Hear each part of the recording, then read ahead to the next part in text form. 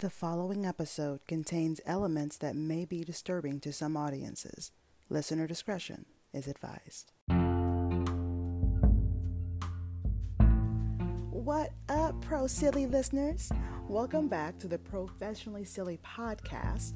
It's your audible boo thing, Amber Smiles Jones, and this is a podcast where we discuss true crime stories, the paranormal, and the most random topics that I find online. And the internet is vast, so we have fun here. And tons of it. This past week on my Professionally Silly YouTube channel, I posted a video about this amazing wine brand that's called 19 Crimes. Now, I'm not sure if you guys have heard of it, but it is amazeballs and I loves it. Not only is the wine delicious, but the stories behind each bottle, they're intriguing as fuck. I love it. Each bottle of wine comes with a story. And if you download the app, it's I think it's called Living Wine Label or something like that. And it's an AR app that literally makes your bottle of wine come to life. It is insane. This is not a paid sponsorship at all. I'm just telling you what I was talking about in my YouTube video. 19 Crimes has no idea that I'm alive. But according to the website 19crimes.com, 19 Crimes turned convicts into colonists. Now, upon conviction, British rogues that were guilty of at least one of the 19 crimes were sentenced to live in Australia. Now, they would do this instead of sentencing people to death. They called this punishment transportation. Now, they started doing this in 1787, and many of the convicts died at sea. Those that were lucky enough to make the rough travel had a whole new world waiting for them. Now, they were pioneers in a frontier penal colony. Now, they forged a new country and new lives brick by brick. The 19 Crimes wine brand celebrates the rules they broke and the culture that they built. Australia was born, right? Man, I should be like one of those people who do voiceover work. They should really look into hiring me for things like that. And I'll be the first to tell you that I don't really know a lot about Australian history, but this wine brand, I tell you what, definitely caught my interest in it. Plus, if you download the app, your bottle literally it comes to life, like I said. And it happens before you get drunk. It's fantastic. It was a fun video, so make sure you check out the video because there's nothing like wine on a Sunday. That's the name of it. Click the thumbs up button. Subscribe to the Professionally Silly channel for more visual fun with your audible boo thing.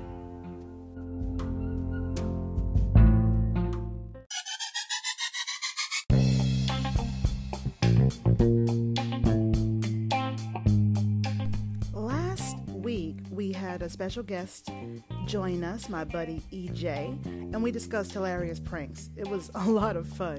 I shared a story about a principal who pranked all of the students in his elementary school. That was lovely. We talked about a kidnapping prank gone wrong and lots more. So if you missed last week's episode, don't freak out. It's going to be okay. You can listen to that one after this. It's totally fine.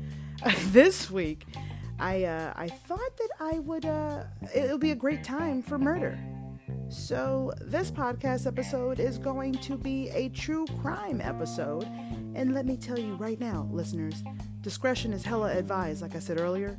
Meaning, if you're a parent listening to this with your kid, it's up to you whether or not you want them to hear what's going to be discussed in this episode. Murder is involved, so full warning to everyone. Okay, I feel like I did my part there. Also, you're going to hear a lot of jokes and silliness and whatnot up in here.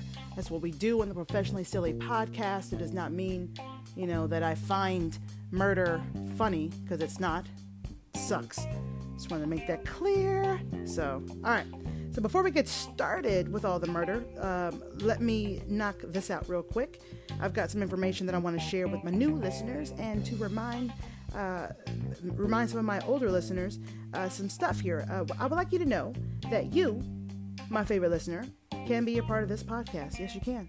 If you have a story to share, an embarrassing moment, maybe you have a paranormal experience, a prank that you pulled on someone, what have you, email them to me. Email me your stories to itsprofessionallysilly at gmail.com because I want to hear your stories.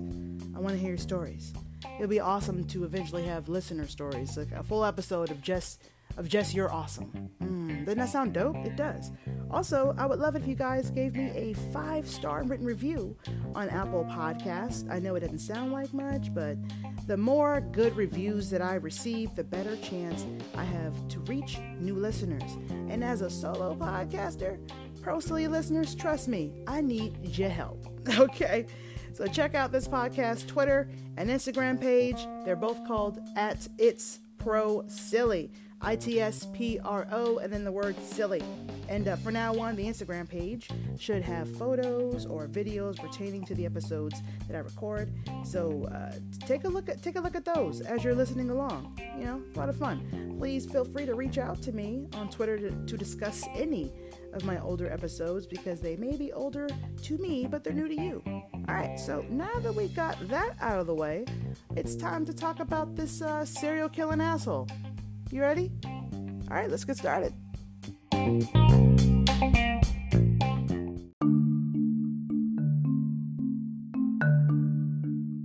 We're going to take a trip back in time to the 1980s.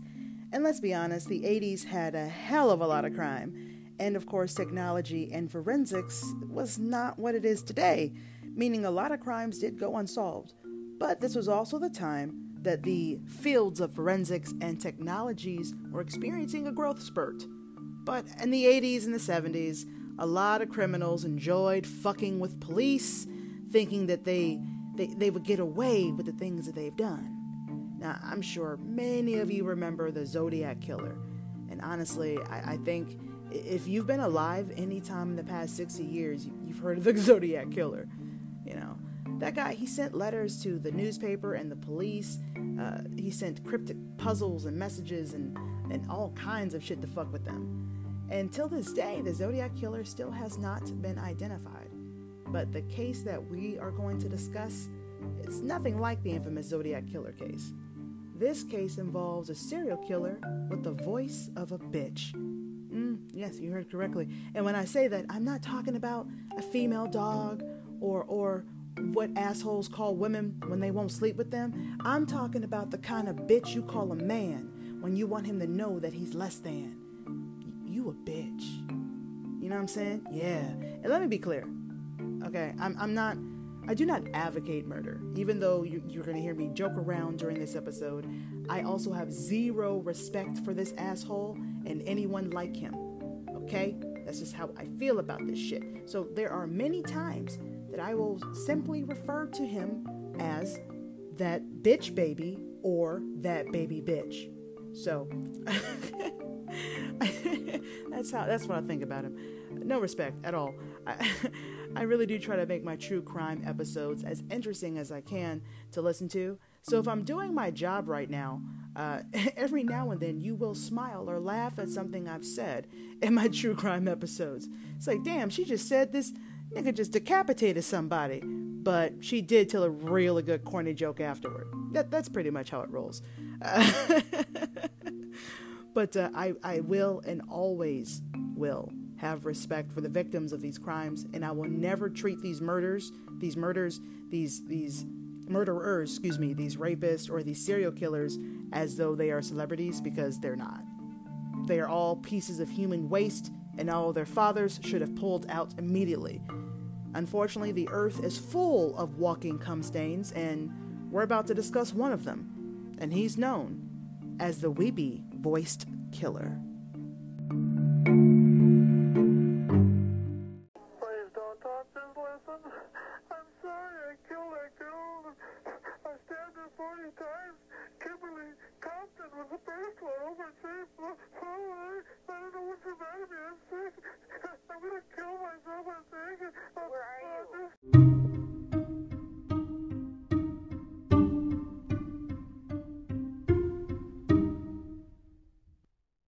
So as you just heard, that bitch baby Paul Michael Stefani would contact police confessing and committing to 3 murders in the 1980s. Now, he would never tell the police who he was. He always called anonymously with a super creepy, high-pitched crying voice, hence the term that bitch baby. So let's discuss a little bit about Minneapolis. Minneapolis is the largest and most populated city in the state of Minnesota. It is the 46th largest city in the United States, and it's also one of the twin cities that makes up the well-known Twin Cities, Minneapolis and St. Paul. Now, these two amazing cities are separated by the Mississippi River. And here's a fun fact that does not include murder. Minneapolis has the fourth largest percentage of LGBT people in the country. But when you think Midwest, you wouldn't expect that, but yeah. And when you think Midwest, you also would think, all four seasons. They do experience that. They get snow and all that good stuff. You think of memorable family moments and amazing small towns. Maybe corn, maybe cheese. And I won't lie, sometimes racism, a little bit of racism. But, that shit's everywhere. So there's really no escaping it.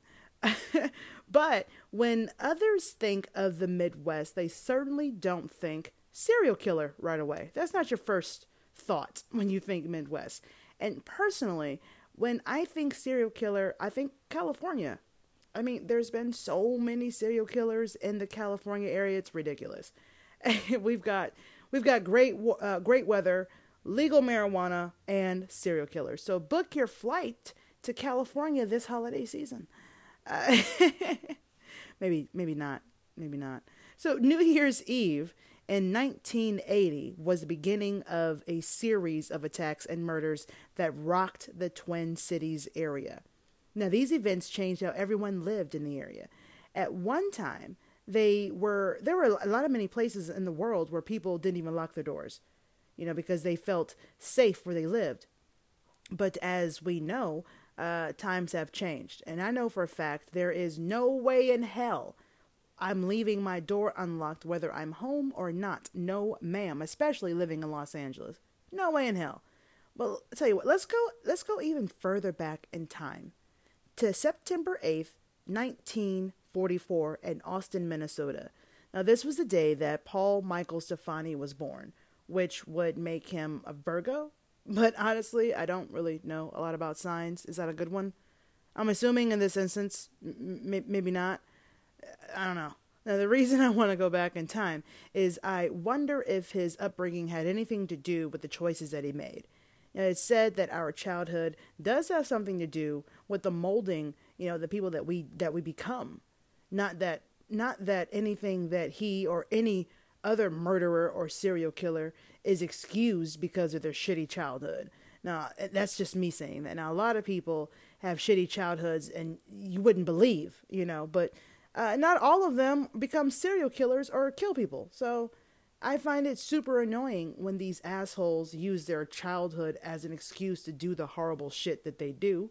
But that's me personally. Let's move on, shall we? So when Paul was a kid, when he was a child, his parents took him to church every Sunday. Their family practiced Catholicism. I only said that word because it made me sound a little smarter. They were a Catholic family, all right? I was also raised Catholic as well. And one thing that we do in our religion, and I'm only saying this because I was raised it, but I'm not very religious, honestly. But one thing that we do in our religion is we make confessions, and that is supposed to absolve us of our sins. And it's pretty much a do-over card when you think about it. The act of confession gives you the opportunity to unburden your soul at the same time, freeing you up to sin some more. So that's, I don't know. Maybe that's just an oversimplification of it. Once again, not very religious. So Paul was one of 10 children raised on a huge acres of land near Austin, Minnesota. And his parents divorced at a young age, which, can be difficult for a child. Although I gotta say, I don't think divorce is a good reason to become a serial killer in your adult years either. I'm throwing that out there, okay? So when Paul was 3 years old, his mom got remarried, and his new stepdaddy was super religious, just like his mom. And I can't imagine that it was easy being raised by super religious parents. You know what I mean? kids will be kids, and children tend to make a lot of mistakes. You know what I'm saying? So their world is surrounded with curiosity, which could be the reason why they get into so much trouble as children. Why everybody gets into so much trouble as children. You're curious. You want to try stuff. Let me pet this stray dog that happens to be a coyote. You know what I mean? You make mistakes. Don't do those things. But Paul was raised in one of those religious families that only looked happy and well put together from the outside. And as religious as Paul's stepfather was, he wasn't a very nice man, and he wasn't very nice to the children.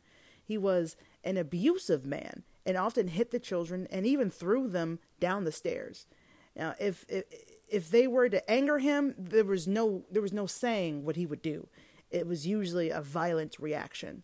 And there's a good chance that the children who experienced this abuse, probably played a part in the choices that they made as they got older. Speaking for Paul, I'm assuming that he took the world in as an adult, remembering all the shit that happened to him as a kid. But I'm not a psychologist or a brain doctor of any sorts.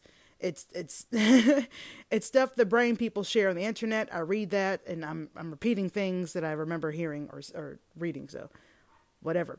Oh, my neighbor's dog. I hope he shuts the fuck up so I can continue talking about murder. You know what? Elevator music. I'm gonna lose my goddamn mind.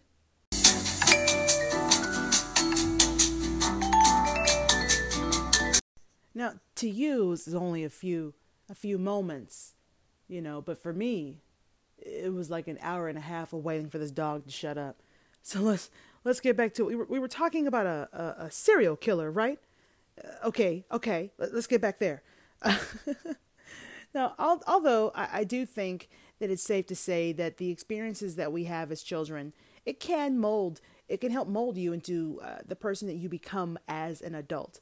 And as a child, honestly, if you don't have someone in your life to nurture you, to show you affection, to teach you differences between right and wrong, to pretty much be a living example what it's like to be a good person, without those examples growing up, it's no wonder that some people turn out the way that they do as adults. Now, I know that I sound super hypocritical right now, but it's not black and white. There's some gray areas in this psychology shit. You know what I mean? But not everyone that had a shitty childhood becomes a serial killer.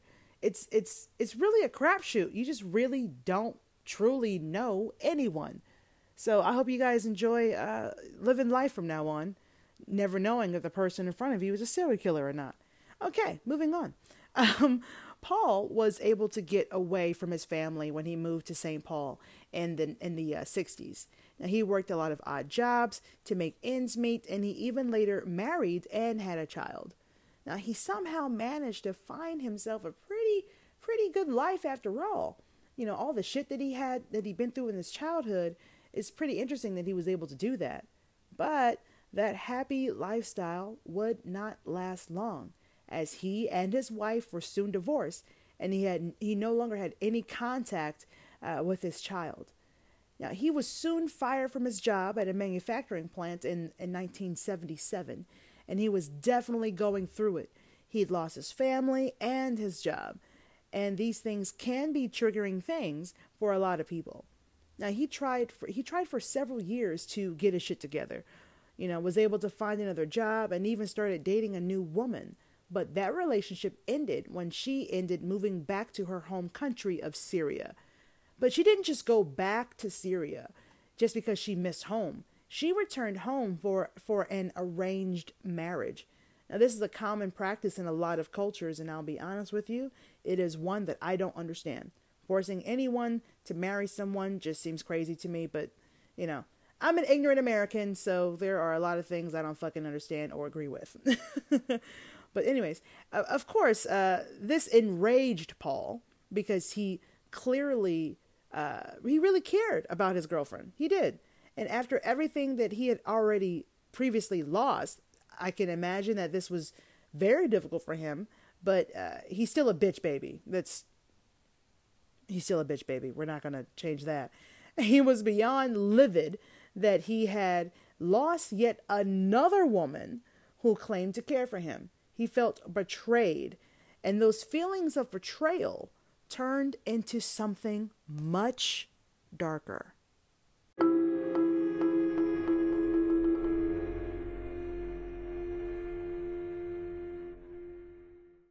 Morning Cup of Murder.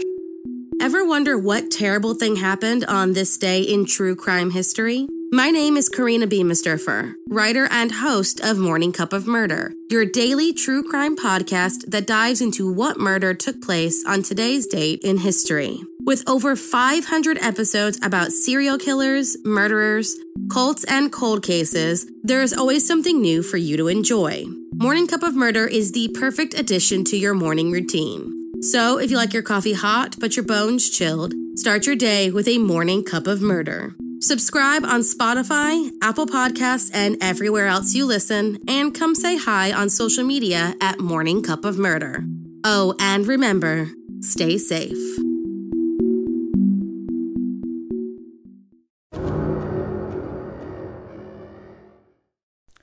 Clearly, Paul most likely associated his bad luck and shitty life with women. And I think you may come to understand that as we discuss his victims. Now, his first wife left him. He no longer sees his daughter. He can't hold down a job.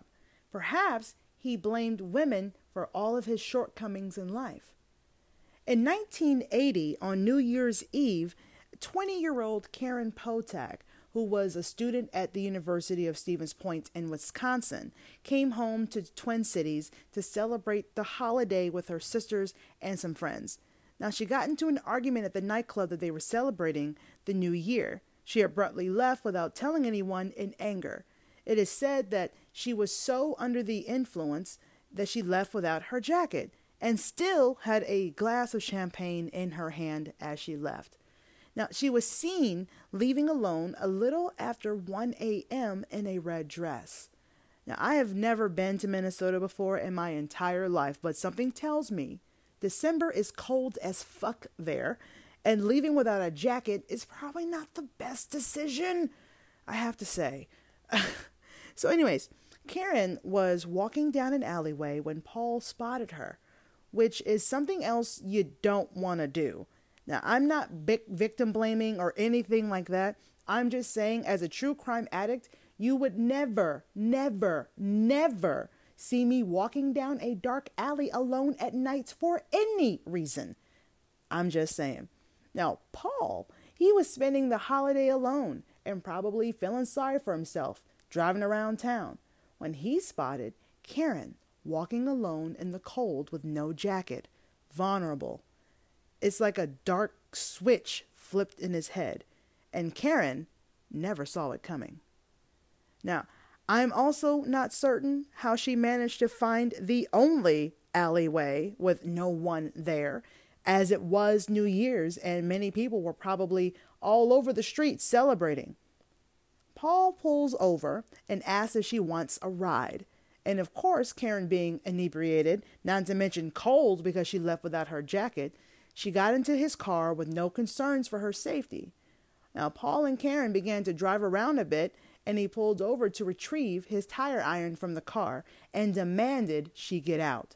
Of course, she was terrified and refused to do so, and Paul lost it, leaned into the car, and beat her with the tire iron.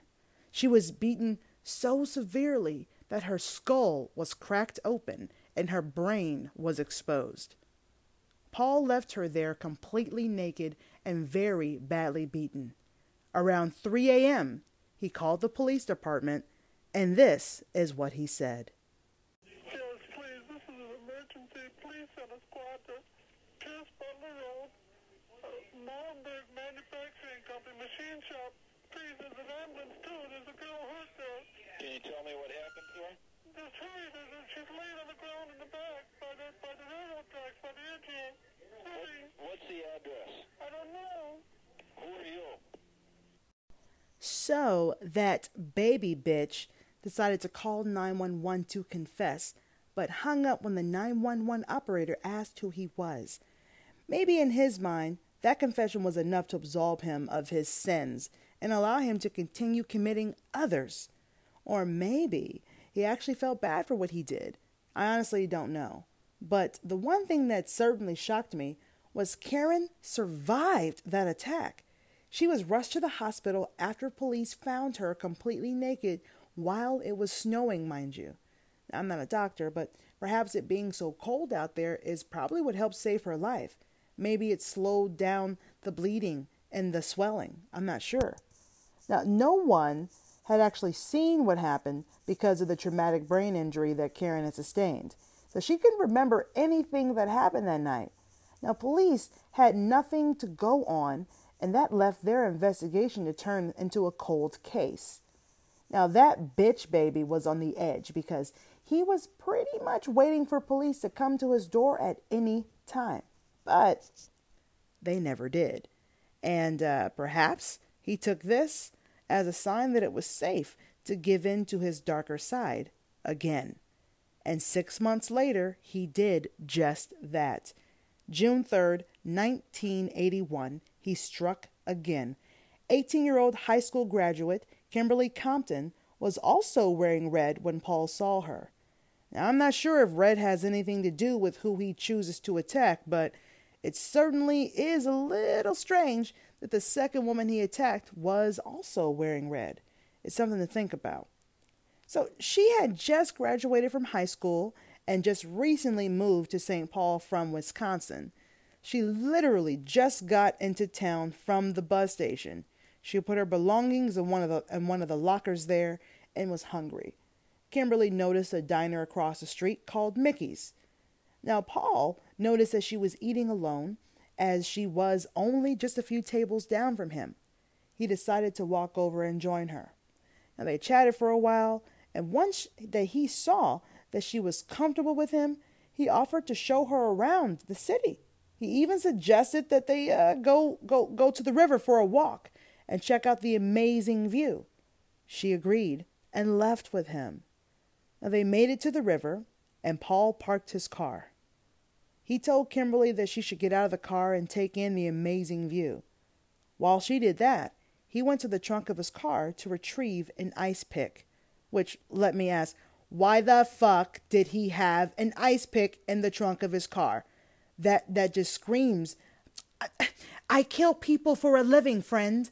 I have ice picks just lying around just whenever I need to murder. I don't know. I don't know. Anyways, they sat in the grass watching the river, and without warning, he stabbed Kimberly with the ice pick. She was stabbed 61 times and then strangled with her own shoelaces.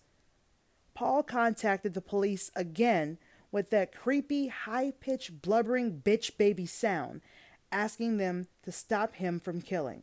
I'll play the audio in just a moment. But in this particular message, he didn't tell police where the body was. Not to mention, because of his voice, they probably most likely thought it was a prank. And at this time, they hadn't connected the attempted murder of Karen with the murder of Kimberly. But you'll never guess what he did next. This motherfucker called the police again. Yep, he called the police again 2 days later. And get this, he actually called to apologize for stabbing Kimberly Compton, and that he would turn himself in. But of course, that baby bitch didn't turn himself in. Then this son of a bitch called again on June 6th for a third time to say that the newspaper they were inaccurate about his murders. Like, you got this part wrong. What the entire fuck? I can't see that right there is what makes me think that he's not actually sorry for the things that he did. The crying and the blubbering, in my opinion, was probably just a way to mask his voice. I don't know, or maybe he's just a bitch baby. Like I said, I don't know. I'm not the dude's therapist.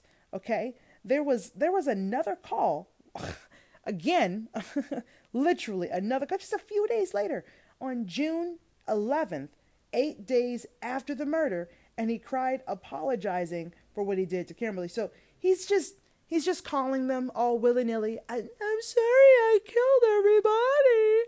I keep killing. I'm going to kill myself. I don't want to go to jail. Like, that's what he sounds like. Legit. And later on, 3 teenagers, they come across Kimberly's body. The police were called, and I gotta be honest, I cannot imagine finding a dead body as an adult, let alone a teenager. Holy shit, that must have been horrifying as fuck.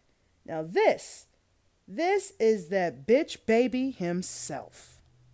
Oh, you find me. I just stabbed somebody with an ice pick. I can't stop myself. I keep killing somebody. The police really didn't have a lot to go on regarding this case, but they were able to find out who Kimberly was, which was not an easy task because she did just move to St. Paul and didn't really know anyone there. When they found her body, they found a key that went to a locker at the bus station she arrived. Now, it had her belongings inside of it, and that is how they were able to discover who she was. And at autopsy, they were able to see what her last meal was, which was beef and fries. It was so fresh that you could still see the teeth marks in the food they found in her stomach. Now, apparently, Mickey's Diner was quite popular, and their special of the day at that time was barbecue beef, fries, and a pickle. Police entered the diner and asked if anyone recognized a photo of Kimberly, and the staff said they did. They even saw her leave with the man after her meal. Police didn't have much to go on. After all, this was the 80s, so the diner didn't have any security cameras or anything like that to help them identify the man that the diner staff saw with Kimberly. It was a good chance that this case would go cold as well, and that's when that bitch baby called the police again. He told them not to talk and to listen. Don't talk, just listen. I'm sorry what I did to Compton. I couldn't help it. Don't know why I had to stab her. I am so upset about it. I keep getting drunk every night. I can't believe it. It's just like a big dream. I can't think of being locked up. If I get locked up, I'll kill myself. I'd rather kill myself to get locked up. I'll try not to kill anybody else. Police were able to trace the call to a bus depot, but of course by the time the police got there, he was gone. Now that also may show that perhaps maybe he didn't feel as bad as he claimed he did. I mean, this guy said he would rather kill himself than go to prison. He never leaves his name or just turns himself in. Maybe he just wanted attention. I honestly don't know. But how badly could he possibly feel? You know what I mean?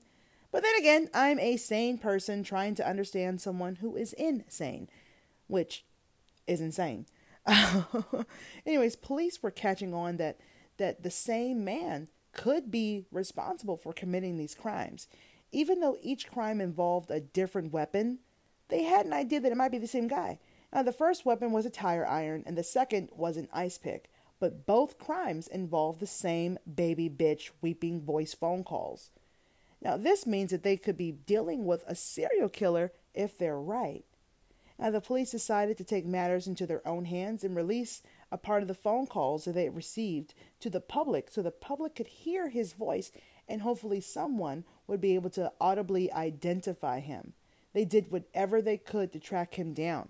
A lot of people did claim that they recognized the voice, but they couldn't get enough evidence to say, yeah, this is the guy. Unfortunately, his third victim was 33-year-old Kathleen Greening. Now, she was packing up her car for a trip July 21st, 1982.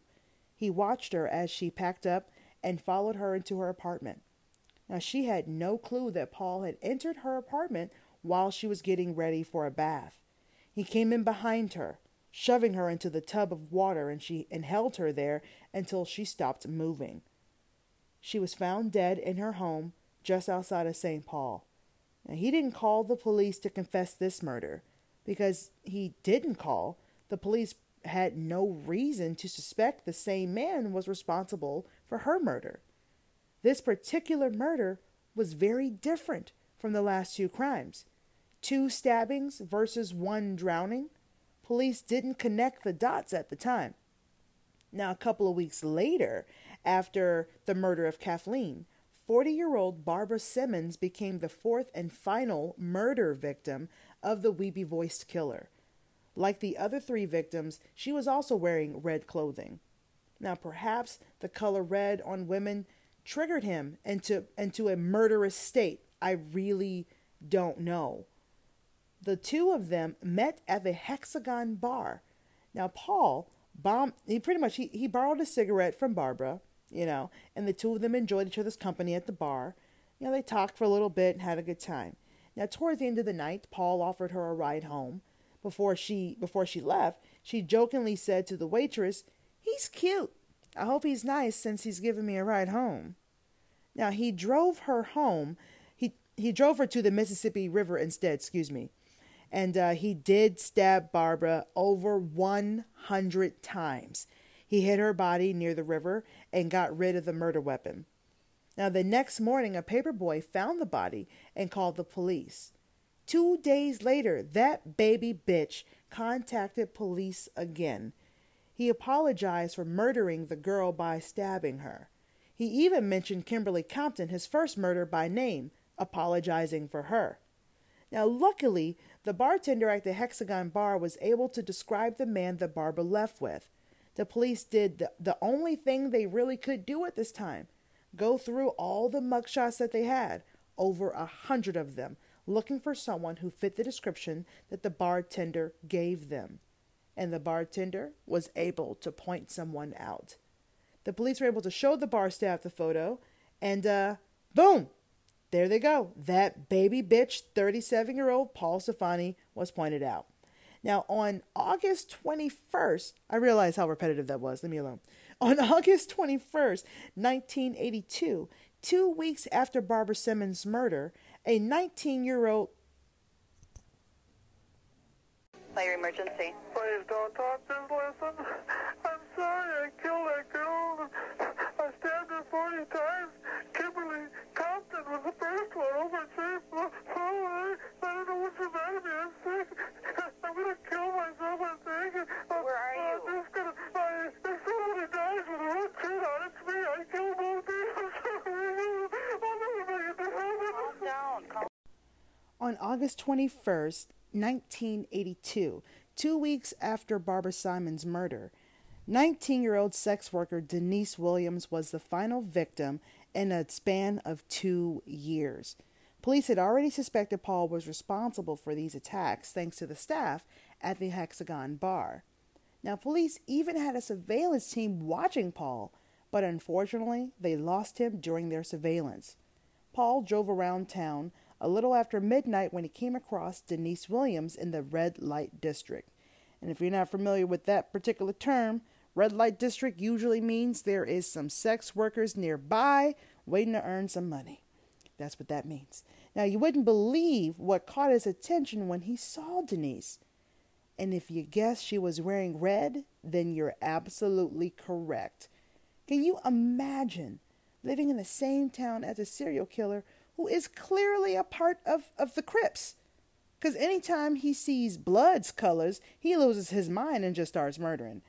Obviously, I'm kidding. I don't know anything about the Bloods and the Crips other than their colors, and that they hate each other. That's all I know. Now, Paul pulled over when he saw Denise and offered her $100 for her services. Now, I've never been a lady of the night, so if any of you have any idea what $100 can get you with a lady of the night, tweet me on Twitter at It's Professionally Silly. I feel like in the 80s that was probably a lot of money. I feel like $100 today might get you a blowjob or a hand. I don't know. I digress. Anywho, Denise agrees to get into his car. He takes her back to his home where they have sex. After the sex, did that sound weird to you? After the sex. Anyway, after they bumped uglies, which didn't last long, might I add, Paul offered her a ride back to her office, or place of business. I was trying to make it sound more professional, but he was going to take her back to her street corner. I don't know. They got in the car, and after a while, Denise noticed that Paul was going in the wrong direction.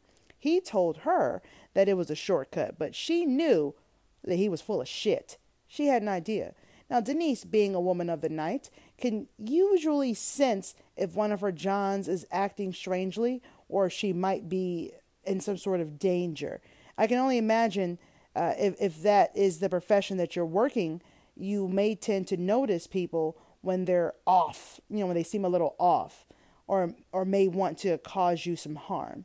Now, it's no secret that a lot of serial killers and murderers alike tend to go after sex workers because they believe that no one will actually miss them or know that they're even missing, which, is honestly complete bullshit because I think, honestly, you just don't know anyone's story. Don't assume that they don't have love or someone that cares about them just because they're out there. You know what I mean? They could be someone's mother, sister, auntie, neighbor, best friend. It's a mistake to assume that no one loves these women. As my girls from Wine and Crime say and scream angrily very often, fucking patriarchy. Okay. A sex worker's life is just as important as anyone else's. We don't know their story. And if you snuff them out, they don't get a chance to go to the next chapter. I had to go off for a second, but let's go ahead and get back to that bitch baby. Okay, so of course, as a sex worker, Denise started to see some signs that made her aware that this man may not be as kind-hearted as he appeared. Paul is taking side streets and residential areas instead of driving on the highway. Now, Denise has actually been, unfortunately, a sex worker since she was the age of 13, which is very young and very sad. Once again, I don't really know her story. Now, she knew her way around the area and knew something was up. Denise got an uneasy feeling, so she looked around the car for something that she could use as a weapon if she needed to. While Paul was talking to her and excuse me, while Paul was talking to her, she noticed a glass bottle on the floor. Now, she kept it in mind just in case she needed to use it as a weapon. Now, soon, that bitch baby pulled over to an empty parking lot and demanded that Denise pay him for the ride. Now, she tried to get out of the car, but Paul was able to pull her back inside. He grabbed a screwdriver that he had in the car and started stabbing her in the stomach. Denise reached for the glass bottle that she saw earlier and struck Paul in the head, and then began to start slicing at him with the broken bottle. His cheek was cut, and he was bleeding pretty badly from his head. Paul screamed and continued to attack her, and in the struggle, the passenger door opened and they both fell into the street. Denise was screaming at the top of her lungs, hoping that someone would hear her as Paul tried his best to subdue her. Luckily for her, a man, Douglas, that lived nearby, heard her screams and went to help. Douglas just happened to be asleep with his window open in the neighborhood Paul decided to attack Denise. He heard everything and decided to help, which, let me say, kudos to that dude, okay, because a lot of people would not have reacted the same way that he did. A lot of people would have pretended not to hear that. Some would have had the bystander effect, just idly standing by, assuming that someone else is going to help. Someone else is going to call 911. But if everybody has that mindset, no one does anything and people lose their lives. Now, later, Paul shares with the police that he could hear Douglas shares with the police that he could hear the sound of the stabbings happening, that the screwdriver going through flesh and piercing bone. Can you imagine witnessing that and hearing all that and seeing all that? It's a lot. And blood has a smell too, so I can only imagine the entire scene was just overwhelming. Now, he sees Paul on top of Denise, stabbing her, and he yells for him to leave the girl alone. Now, he reaches for Paul's arm, trying to pull him away from her. Now, Paul, who is covered in blood at this point, Denise's blood, his own blood, and he swings around, now trying to attack this man, Douglas. Unfortunately, Douglas now realizes he is now in danger. Because Paul is stabbing at him with the screwdriver, but luckily he misses. Douglas runs back to his house to retrieve a gun and to call 911. Okay, so unfortunately, Denise's head, neck, face, and chest all had stab wounds. He even punctured one of her lungs and her liver. Now, he did all of this with a screwdriver, which I can only imagine takes a lot of force, power, anger, strength, because screwdrivers are not meant to be used that way. So that bitch baby now realizes it's pretty much 2 against 1, and it's only a matter of time until police arrive. He's covered in blood, he's injured, and when Douglas runs away, he knows the police gonna be here any minute. So he gets into his car and he speeds off, leaving Denise bleeding in the street after stabbing her 15 times.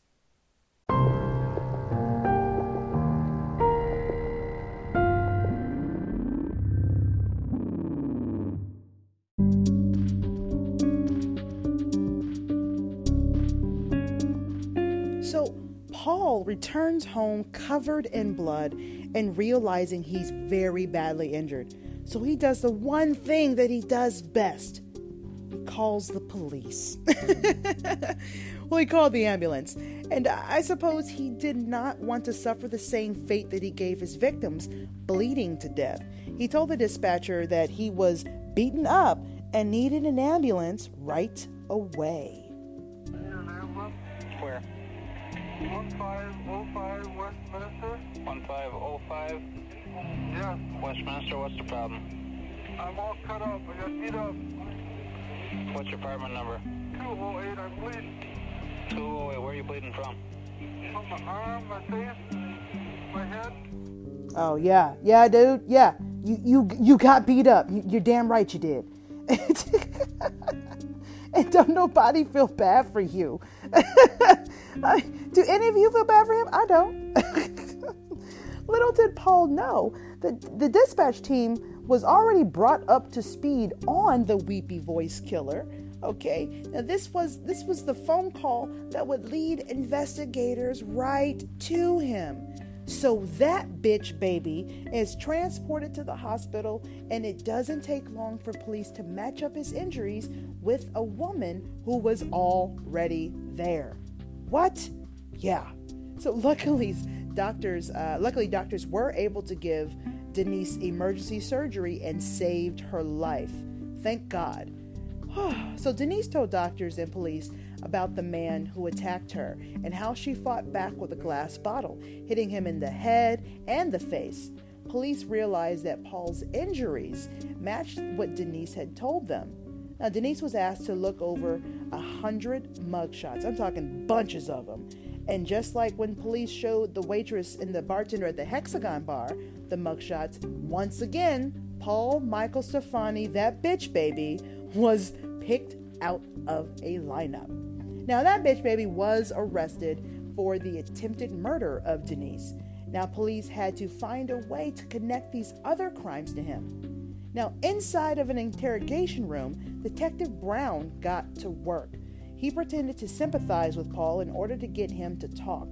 Now, once he seemed comfortable, Paul was shown the weepy voice killer file, and he was even shown the photographs of the victims. At this point, Paul gave Detective Brown a look that can only be described as, "Damn, you got me." He then looked at Detective Brown and said, "You're not going to pin those on me." I don't think he winded though. When he was being shown these pictures, it was like another person was forming before Detective Brown's eyes. Paul's voice began to become very whiny, high-pitched, and honestly super annoying, and he was transforming into the weepy voice killer right there in the interrogation room. Now, it was pretty obvious to the police that they had their man, but Paul refused to confess. Perhaps it was easier for him to do so over the phone because no one knew who he was at that time. Now that he's sitting inside an interrogation room, perhaps shit just got real for him. I don't know.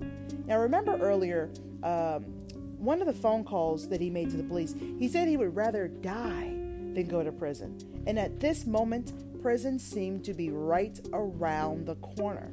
So police had to find ways to connect him to these crimes. They interviewed the people in his life, including a woman who lived with him, his sister, and his ex-wife. All of these women said that the voice recorded that during these 911 calls was indeed that bitch baby, Paul. And I just love it, that bitch baby. And they were all willing to testify against him, all of them. Now that kind of shows you the kind of person he most likely was. Even his own sister believed that he was responsible for these crimes just based on the sound of his voice. Like, that's him. He did it, Now, unfortunately, police did not have any physical evidence proving that he was responsible for the attempted murder of Karen Potak and the murder of Kimberly Compton. Now, because even when you confess to murders, like he did in the 911 calls or in general, the police have to be able to prove that what you're confessing actually happened, because that is how a lot of people end up going to jail, going to prison, for false confessions, which happens a lot, believe it or not. So if they cannot find any evidence that goes along with your confession, there's a good chance that that person is not going to go to jail or be charged. That's what they say.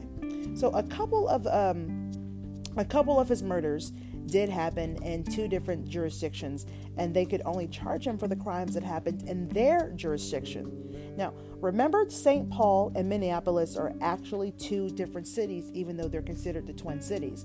But they could charge him for the murder of Barbara Simmons and the attempted murder of Denise Williams. But what Paul didn't know was there were eyewitnesses to these attacks, and they provided their testimony in court. Now, vocal experts were brought in to use their expertise to see if the high-pitched crying phone calls the police heard were the same voice coming from the person who called 911 asking for medical help when he got cut up by Denise with a glass bottle. Now, the experts said that it sounded very similar, but they could not definitively say, yeah, that's the guy. You know what I'm saying? So during the trial, Paul's ex-wife, sister, and the woman who used to live with him all testified that it was indeed Paul's voice on all the recordings that were shared in court. Now, while listening to the voice in court, his sister emotionally removed her headphones and began crying with her head in her hands and said it was indeed her brother Paul. Now, of course, that bitch baby pled not guilty to his charges because ultimately in April 1985, he was found guilty and sentenced to 40 years in prison. Now, in December of 1997, after about 10 years of being in prison, Paul was diagnosed with skin cancer. It just seems to me like pretty much all the bad murderers, like the really bad ones, the serial killers, like the child predators, like the ones who end up being sentenced to prison for a long ass time, whether it's life or whatever, or death, what have you, they fucking die of cancer all the time. It just seems to be like, I don't know, it always happens. It always happens. Now, doctor gave Paul less than a year to live, which, let me be honest, I hope it hurt. I hope it hurt bad. I really do. Not to mention, it probably saved the citizens some tax dollars when he died. So, win-win.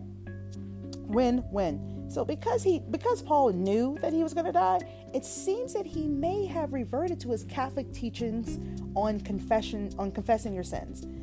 He decided now was the time to sit with St. Paul detectives and confess all the crimes he had committed. Now, this included the murder of Kimberly Compton, the attempted murder of Karen Potak, and even the drowning of Kathy Greening. Now, as I'm going through this right now, I'm realizing that most of his victims, their names started with a K, except for Barbara and Denise. But I don't know, that's kind of weird. I just realized that. Now, this was a murder that police had not connected to him because there were no weepy phone calls of confession to drowning Kathy Greening. no one, not to mention, there wasn't one. Not to mention, it was the only drowning he had done. Most of his victims had been stabbed or beaten. So, and he called to confess those, but for Kathy, he never said a word. Now that bitch baby, I fucking hate him, claimed that he wanted to confess to give closure to the families, to close the cold cases. He said he wanted to apologize to the families, but in my opinion, he did this for himself because he probably believed that confessing the sins he committed he would be forgiven. And he would be able to enter heaven. Because you remember one of the phone calls he did that you listened to. He said that I'm never gonna be able to get into heaven now. No, because you're a fucking murderer, bitch. Sorry, I got upset. So, he even claimed that he felt extremely guilty and very confused about his crimes, and he didn't know why he did what he did. To him, it was something as simple as losing control. Now, he died June 12th, 1998, at the age of 53. May he rest in eternal discomfort.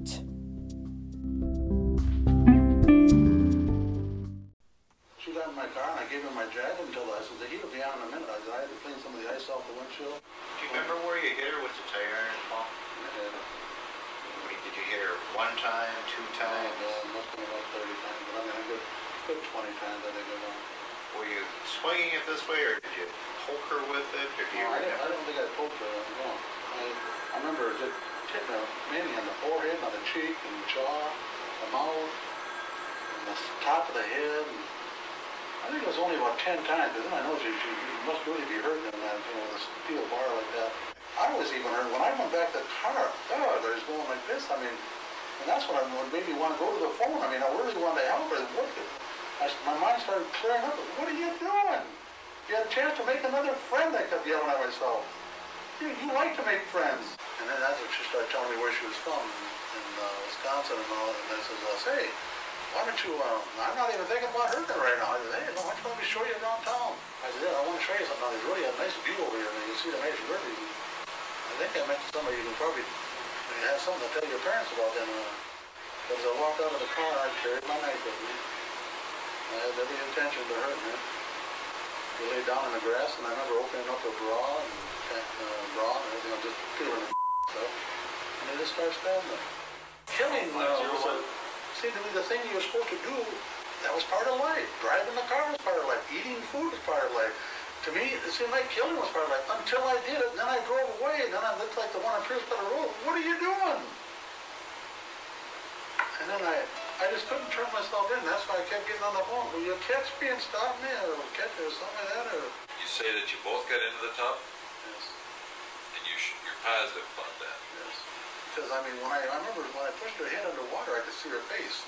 Did you push her in push her head down, or did you push her in the chest area under the water? Or I held her shoulders down. You held her shoulders down? Both hands then? Yeah.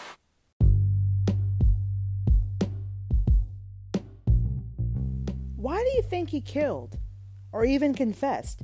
Do you think it was because each of these women were wearing red? Is that why he killed them? Do you think that he honestly felt guilty about the murders and crimes he committed? Do you even think that his weepy voice was real, or do you think it was just a way to distort his voice when he was calling the police? Do you believe when he confessed it was his last time to shine before he died? There are a lot of questions involved in this case, and unfortunately, there are not many answers. But maybe he just wanted to feel important for one last time. I honestly have no idea, and he did not share those reasons before he died. Let me know what you think on the Professionally Silly podcast Twitter page at It's Pro Silly.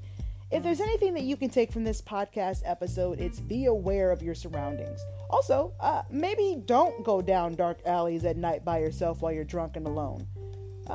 Just throwing that out there. Also, serial killers are assholes.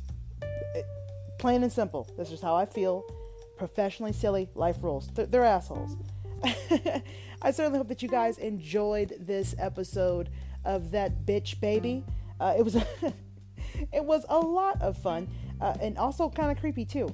Be sure to email me at itsprofessionallysilly@gmail.com. If you have any stories that you want to share with me and the Pro Silly listeners, send them in, because I want to do some listener episodes in the future with just your awesome stories. It can literally be about anything you want, and chances are it will make the podcast, because I do discuss a lot of amazing topics here.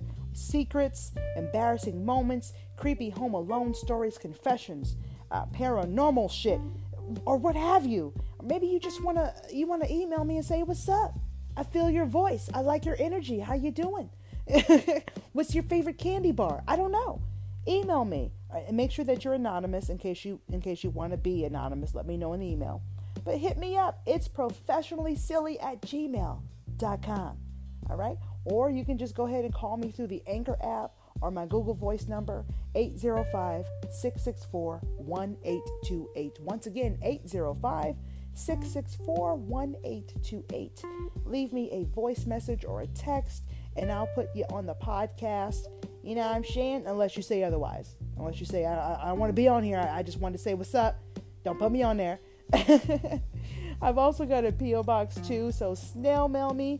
P.O. Box 29892, Los Angeles, California, 90029. Now, I searched through several sites for research for this episode.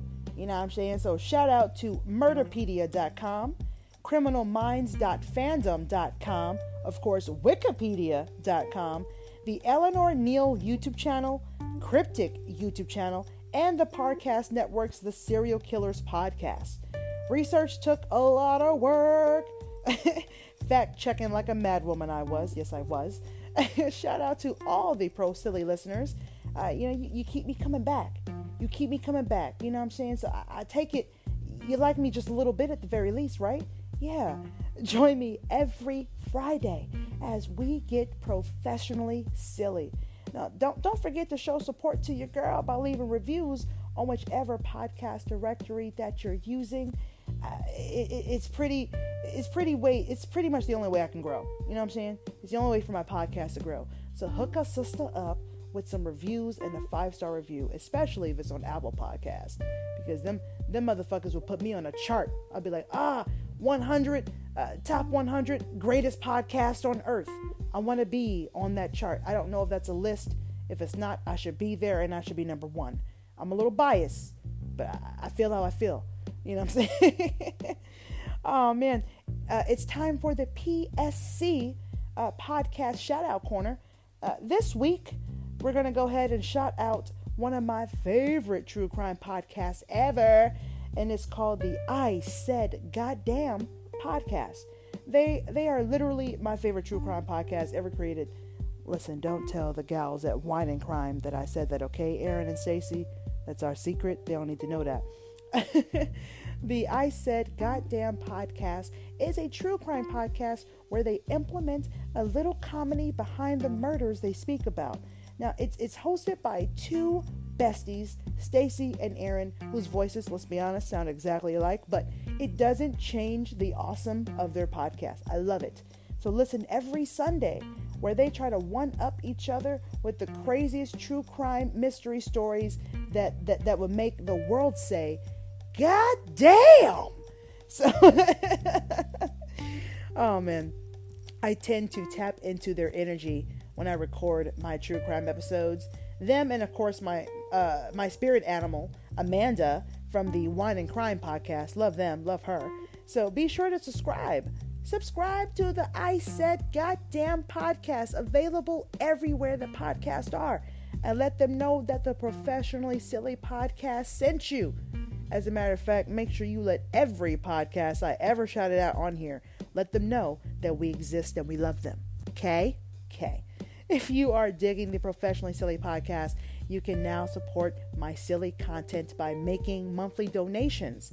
Yeah, this will be very helpful for making the Professionally Silly podcast even better and help grow and move the silly forward. You can now make monthly contributions. You can donate as low as 99 cents a month, $4.99, or $9.99 a month right here on the Anchor app. And if you have any commitment issues or you don't have the Anchor app, there's always PayPal. There's always a way to hand me your money. www.paypal.me/Amber Smiles Jones. Let's keep the silly flowing. Make sure you guys go ahead and check out the show notes for some bonus information like my social media stuff. I got TikTok, Instagram, Twitter. I got Stereo, 2 YouTube channels. I'm all over it, bruh. I'm all over it, friend. I'm all over it. Oh, and like I said, Stereo. I just downloaded Stereo recently. If you want to join in on pretty much a live podcast, that's pretty much what it is. You can go ahead and follow me at True Smiles Jones on Stereo, TRU, the word Smiles, and then, of course, the last name Jones. You can find me on there. Join in on the live fun, and you can verbally share your ideas and your thoughts, you know what I'm saying, on the Stereo app, you know, during live Stereo radio shows. It's a lot of fucking fun. I love it, love it, love it. Don't forget that this podcast is on Instagram and Twitter at It's Pro Silly. Tweet me and share your opinions on my older and or newer episodes. Once again, I'm your audible boo thing, Amber Smiles Jones. Thank you so much for listening to the Professionally Silly Station here on Anchor FM, where I take my silliness seriously. Until next time, my loves, watch where you step, because there are pieces of shit everywhere. And it seems that we may have gotten rid of one of the orangest pieces of shit I've ever seen. I hope you guys enjoy your Biden-Harris week. Oh, man. See you next Friday.